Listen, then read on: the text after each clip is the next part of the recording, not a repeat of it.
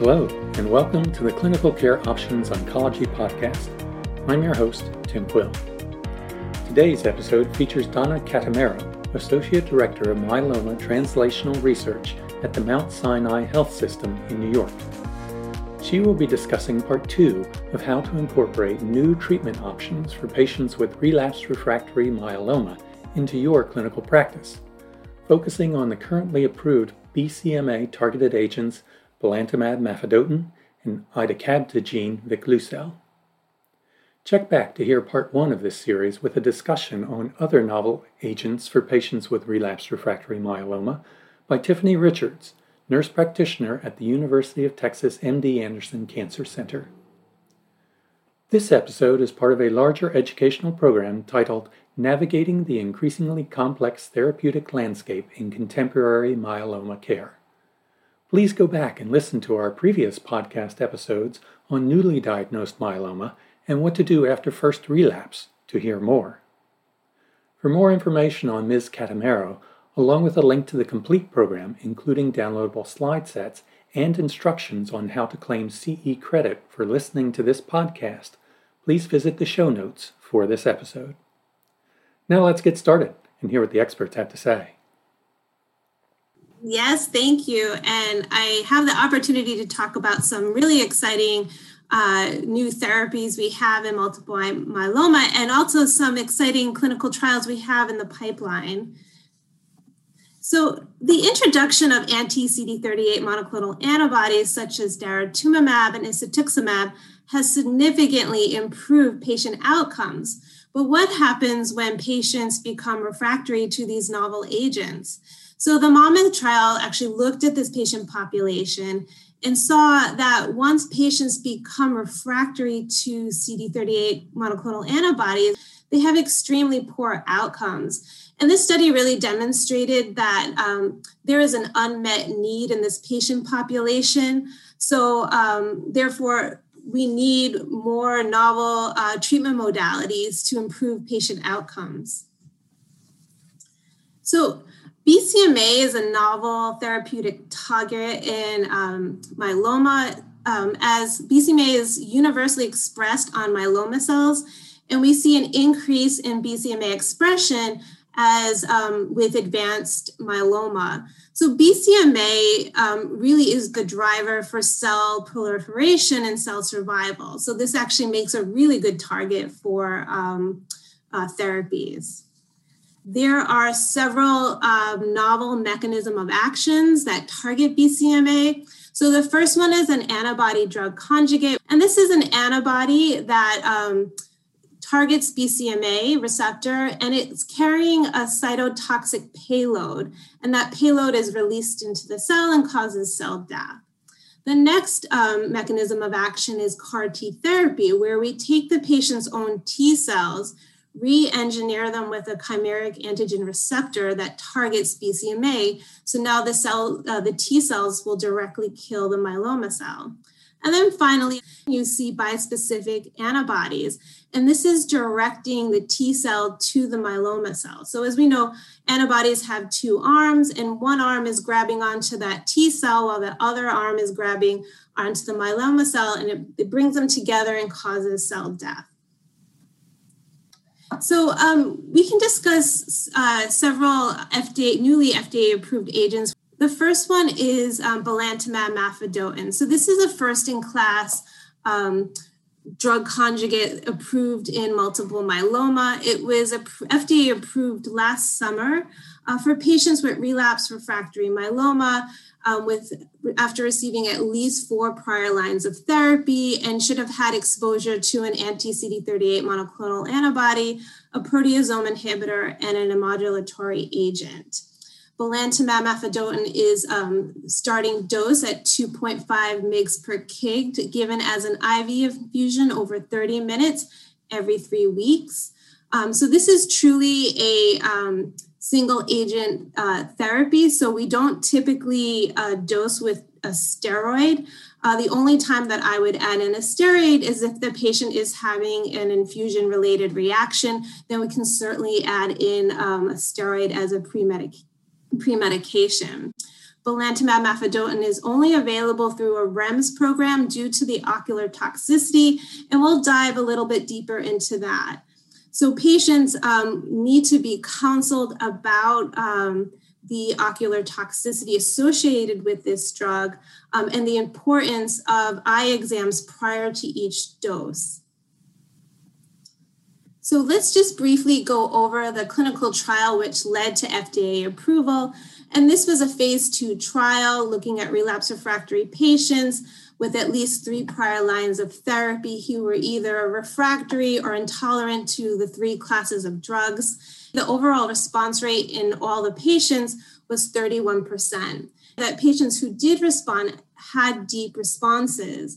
And when we look at the median duration response, we see that for all patients, it was 11 months. So patients who are responding get deep and durable responses. So there are some considerations when giving belantamab mafodotin. So the most common treatment-related adverse event is karyotypathy with ocular toxicity, as well as thrombocytopenia and infusion-related reactions. So karyotypathy is damage to the corneal epithelium, and patients can either present with decreased visual acuity, blurred vision, or dry eyes. Some patients may actually be asymptomatic. So that's why we have to stress the importance of complying with the REMS program, that patients do have an eye exam, and this would include a visual acuity with a slit lamp test at baseline and then prior to each dosing, so that we can monitor for worsening symptoms, because patients might not necessarily exhibit symptoms, but we want to catch it on exam. So how we manage this is we advise patients to use preservative-free eye drops at least 4 times a day and to avoid contact lenses.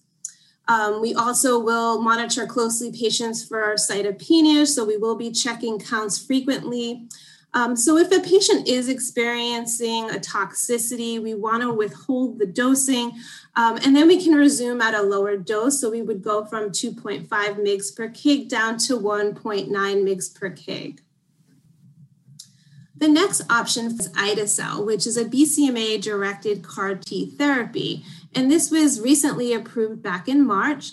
And this, again, is for relapse refractory patients who've had at least 4 lines of therapy, and again, exposed to all 3 classes of drugs, a proteasome inhibitor, a modulatory agent, and an anti-CD38 monoclonal antibody. So the recommended dose for ide-cel will range from 300 to 460 million cells, and the dose is really dependent on manufacturing. Ide-cel can only be infused at a certified healthcare facility under the REMS program, and all patients will receive lymphodepleting chemotherapy, and this will typically consist of cyclophosphamide and fludarabine. We will pre-medicate our patients with an acetaminophen and an H1 antihistamine, very similar to how we pre-medicate for any blood product. And again, this is to prevent any infusion reactions. It is very important that we counsel patients and their caregivers about potential toxicities with ide-cel, and this includes cytokine release syndrome, or CRS, and neurotoxicity. So just briefly, let's review the pivotal clinical trial, which led to FDA approval, and this was the CALMER trial.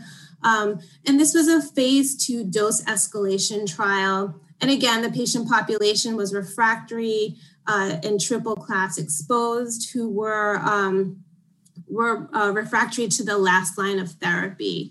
At the highest dose level, we have an overall response rate of 81%, of which 39% had a CR or better.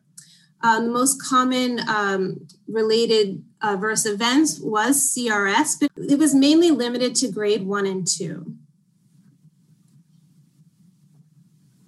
So there are some considerations for ide-cel. So the most common adverse events were CRS, neurotoxicity, hypogammaglobulinemia, and prolonged cytopenias.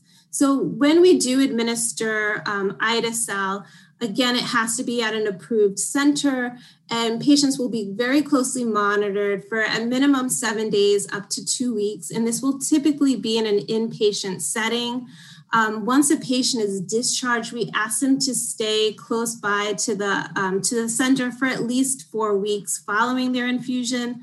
And then we ask patients not to drive for approximately 8 weeks after their infusion. During that time period, we're frequently monitoring blood counts as we do see prolonged cytopenias, and we want to provide supportive care, which can consist of transfusion support, growth factors, and also we want to monitor the patient's IgG level. If it does drop below 400, we want to administer IVIG on a monthly schedule. So CRS is a potentially life-threatening complication of CAR-T, and typically it can actually occur anywhere from day 0 all the way up to 30 days post-infusion. But it's been my experience that the average time a patient will start exhibiting symptoms will be between days 4 and 10. CRS can typically exhibit as fevers, malaise, fatigue, but before we want to rule in CRS, we must rule out infection. So if a patient is presenting with fevers, the first action would be to do an infection workup before you, again, as you rule in the CRS. More life-threatening complications would be your hypotension, tachycardia, neurological changes, and respiratory distress, as well as coagulopathies.